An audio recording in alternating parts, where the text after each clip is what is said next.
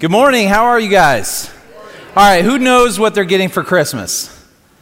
Hands, come on, be honest. You already know what you're getting for Christmas. All right, who in here is actually buying your own gifts? That's how you know what you're getting for Christmas. All right, listen, I know as we get older, some of the surprise element factor of Christmas kind of loses its surprise and funness and all that kind of stuff. But if we're not careful, we might get the label of Grinch. I've actually been called a Grinch, mostly because I just don't like putting up Christmas decorations. I know, it's lame, but for those of us who actually know what we're getting for Christmas, that's not what gets us excited, is it?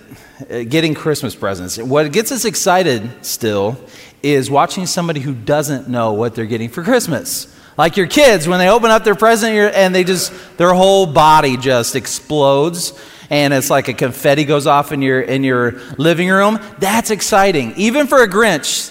Even Grinches. Okay, so that's what I hope today is that we don't allow this Grinchness to creep into our relationship with God and with each other and our mission. Because we've heard the story so many times, the Christmas story, that it can kind of lose its surprise because we already know the ending, we already know kind of the elements of the story. But here's what's exciting: just like watching somebody else who doesn't know what they're getting for Christmas, that's exciting. The same is true for the people who don't know that God has the greatest gift for them. That's what we can get excited about. That's what keeps getting us excited and bringing back the joy of the Christmas story, is that, man, this special gift, this surprise is for everyone. So that's what we're talking about today. I hope we remember that. And the birth of Jesus was a surprise on so many levels, and that's what we're going to kind of unpack today. The story, the birth of any child really can be a surprise, can't it? I'm gonna be a little vulnerable with you. I'm gonna share kind of my family, my story, a little bit of my family. My parents had complications having kids. My mom had many miscarriages, so many that she wrote a book about it. Overall, she had 10 miscarriages, and during that time, she was having me, and they actually declared me as a miscarriage as well. So she went in for a regular checkup. I don't remember how far along she was, but she had had many miscarriages up to that point, and so she went in for a checkup, and her regular doctor was not in town, so the doctor that was there did an ultrasound, couldn't find a heartbeat, said, "You've miscarried," and they wanted to do a D&C, which would have killed me, okay? She didn't believe that. Like, she felt like God had told her that she was going to have this kid, and so plus the emotions, like she didn't want to have another miscarriage. She couldn't believe what she had heard. And so she said, I don't want to get the D&C today. I want to go home for a few days. I want to pray. I don't want to give it some time. And when my doctor gets back in town, I'll come back in for another checkup. And of course, over those few days, she prayed hard. She got her whole church to come together and pray with her. And sure enough, she comes back a few days later, and her doctor's in town, and they find a heartbeat. And so she calls me her miracle baby. And so that makes me special. I'm special. I know. Look, I know. I'm special. I mean, what would life be like if I wasn't here? Can you imagine? It's ridiculous. So, look, some children are unplanned, right? A big surprise. None bigger. So you thought that was a kind of a cool story. I think this is even a little more incredible. After all those miscarriages that my mom had and all the complications, when I came onto the scene, I was the youngest of 3. They really wanted to adopt another child because they really wanted one more child. And so they were like looking to adopt. And long story short, we ended up adopting 4 kids. Okay, I was 6 years old at the time. We adopted a family of 4. And they said, we're done. We can't have any more kids. We already had so many complications. Anyway, so my dad went and got a vasectomy. Guess what happened? Surprise! My little sister came along. Even after all the complications, even after My dad had a vasectomy, so guess what? Sometimes God just wants that baby. He just wants it. He wants it to come on. So my little sister thinks that she's the special one, but it's really me. I'm the miracle baby. So maybe you've tried to have kids. Maybe you've had complications, maybe for a long time, and you just thought it's never going to happen. And then bam, one day, pregnant. I was just talking to somebody after the first service. They came up and talked to me. They're like, multiple stories in their family of this exact same situation. So what a joyful surprise it is. And I'll tell you a little bit more about my family too. My oldest sister was told she could not have kids. And for years and years and years, her and her husband tried to have kids, and they couldn't. They just couldn't. One day she came to church, and she went up and she asked for some prayer, and the ladies in the church laid hands on her, and the elders, and they prayed for her, and guess what? The next week, pregnant. And she's had 3 kids since, and she regularly praises God for opening a door that no man can open. So that is what happens sometimes. You just never know. I know people that have had infertility issues and miscarriages and things like that, and they give up and they say, you know what, let's just adopt. And they decide to adopt, and then the next thing you know, they're pregnant. We had a worship leader here like about a year ago. That happened to her. They were told they couldn't have kids. They adopted, and then next thing you know, they're pregnant. Let's take a minute and talk about the spirit of adoption, though. It's an amazing thing. It's a surprise for that kid that gets adopted. It's a huge deal. It's a big deal. It's not for everybody to adopt, and I can tell you right now, it's not easy. Not because I have adopted, but as a sibling of an adopted family, it is difficult. It's not for everybody. But this year, there's over 120,000 children needing adopted in the U.S. today.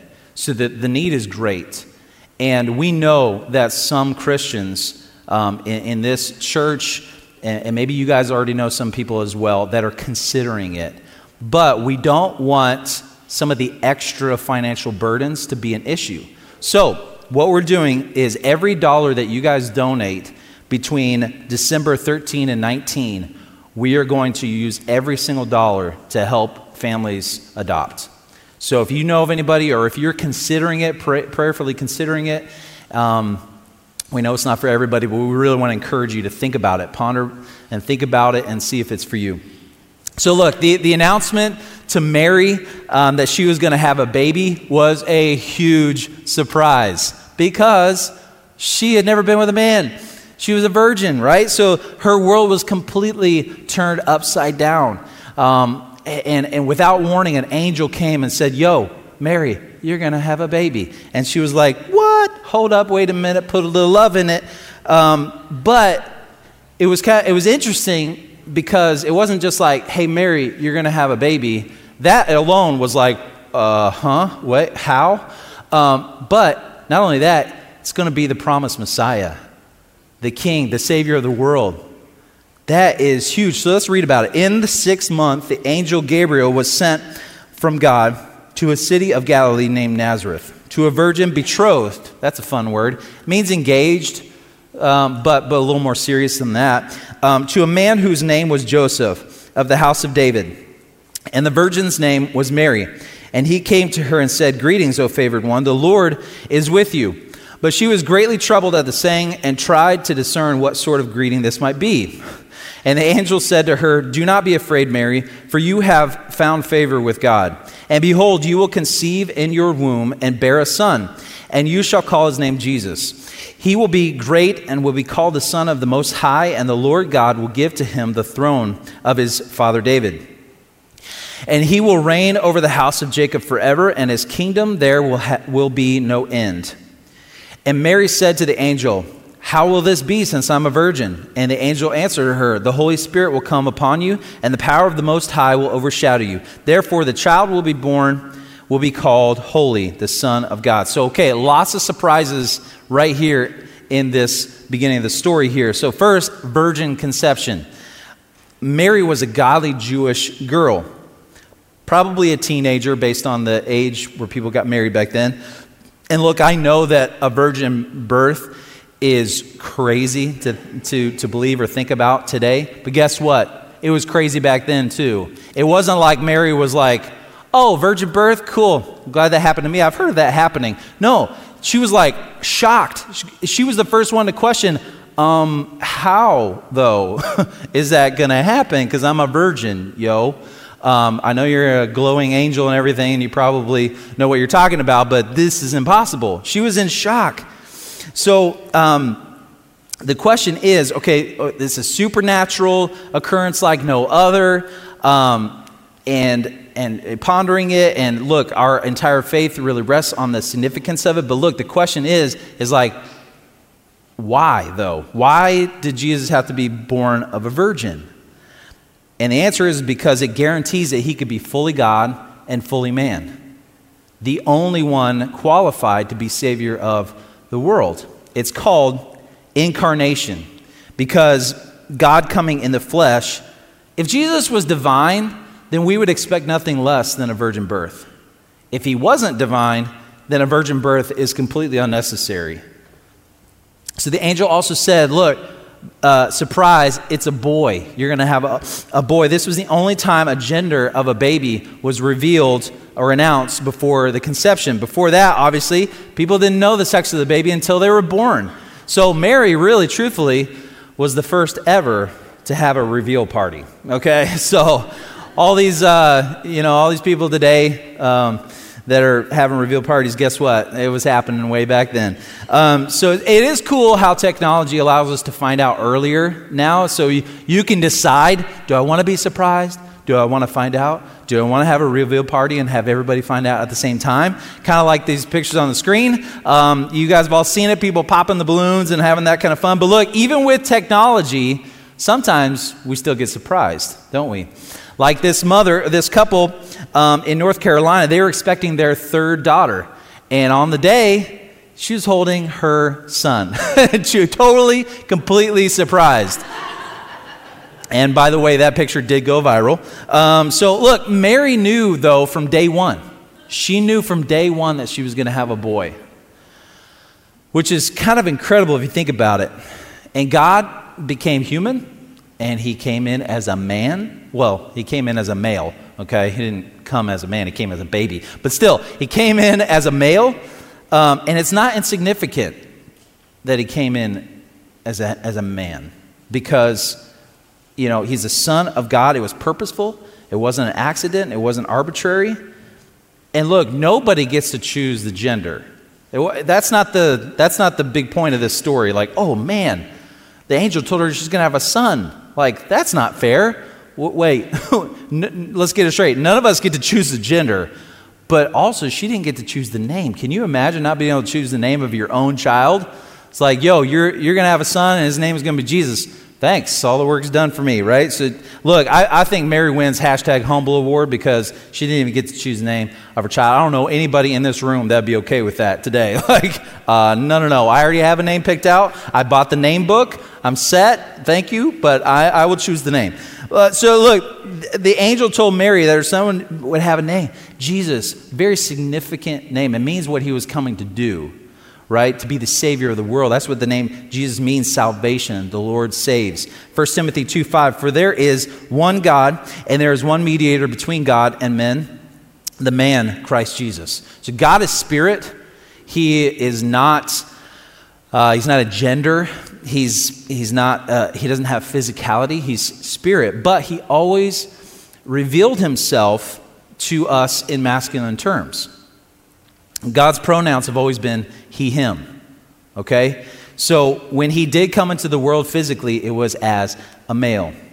And I understand today is very confusing for some people in our culture that think that based on their feelings, like how they feel, they can choose their gender. And that we're all sort of insignificant as far as our gender because it's kind of malleable and you could just choose. And it's very confusing these days, but let's make it clear. God made male and female in his image. We cannot transgender in God's eyes. It's impossible. So Jesus fulfills his role as Messiah through the male roles as prince and king and high priest. He's called the groom of his bride, the church. In fact, this relationship is the basis for our marital relationships. In Ephesians 5, it says, right, that the men are supposed to love your wife as Christ loved the church. And the church submits itself to Christ just like a wife submits itself to the husband. We have equal worth and value in God's sight. But God did choose us to have different roles for a reason. There's a purpose behind it. And it's a good thing. In fact, Mary played a role that only a woman could play. The honored role of mother. So look, 1 Corinthians 11 through 12. Nevertheless, in the Lord, woman is not independent of man, nor man of woman. For as woman was made in man, so man is now born of woman.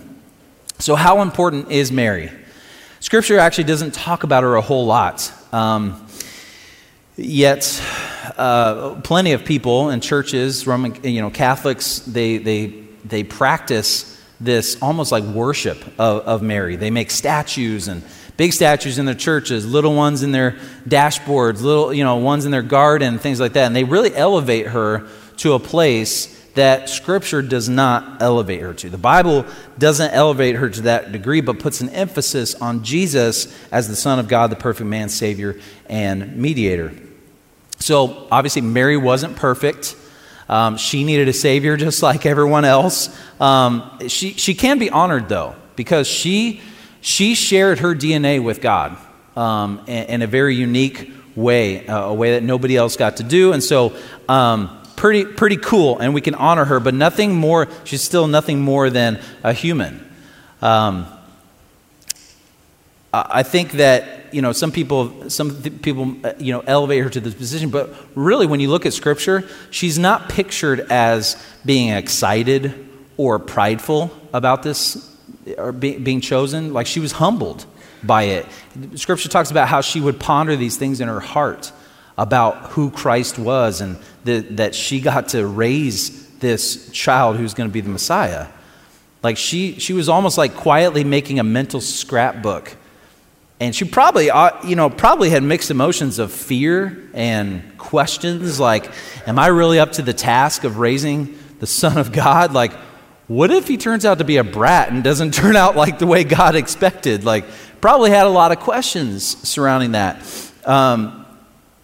But he was the only one ever in the history of the world conceived in this unique way. The wonder of realizing this was the one promised by the prophets for centuries, the one who's going to rescue Israel, the one who will sit on King David's throne and save the world. It's like the song, Mary, did you know? Yes, she did. She knew, because the angel told her. She knew, and she knew the prophecies, and she knew the significance of it all. Did she know everything? Did she know that in 33 years later, that little baby that she was coddling would be on a cross in agony? She didn't know everything, but she knew the significance, and she was pondering these things in her heart, and she was humbled for being chosen for this task.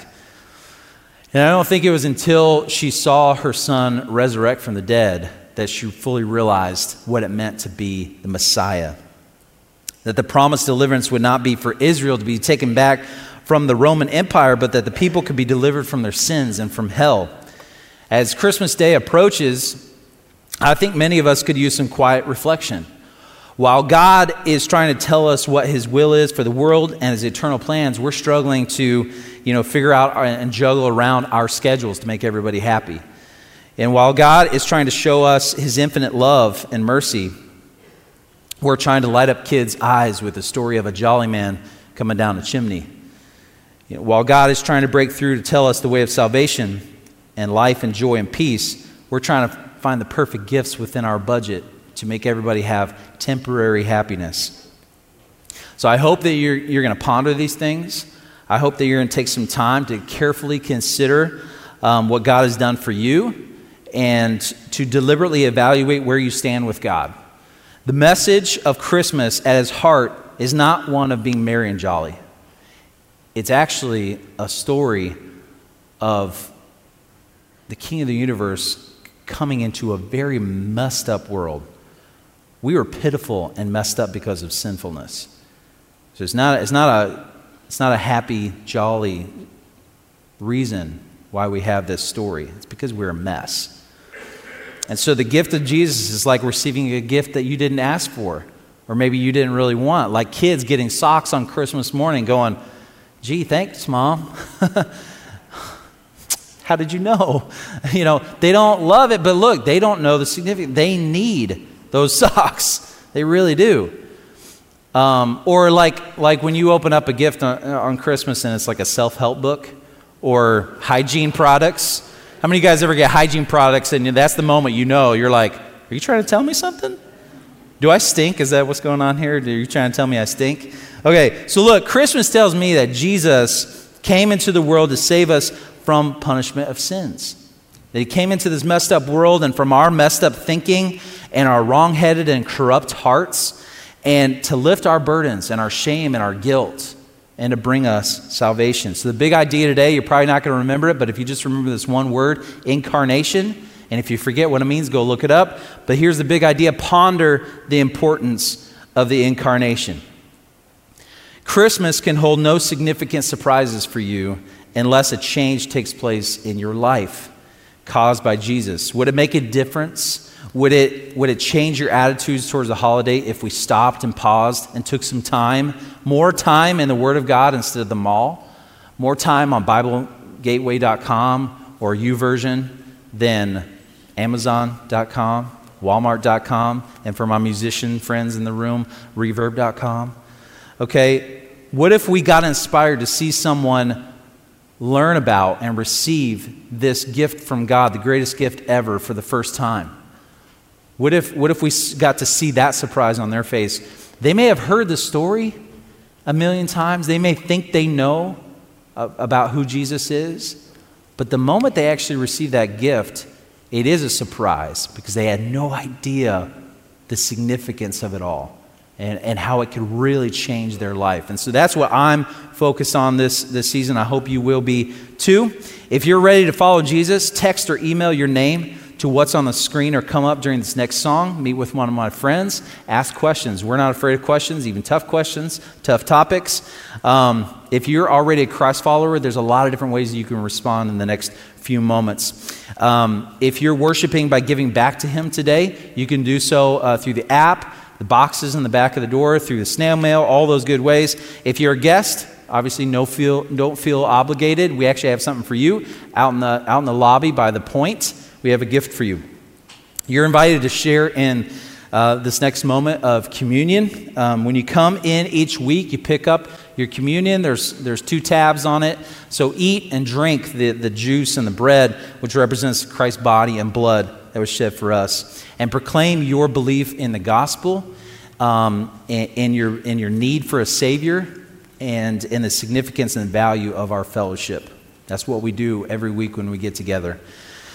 Over the next few moments, I want to pray for us, and I hope you guys will reflect on your relationship with God.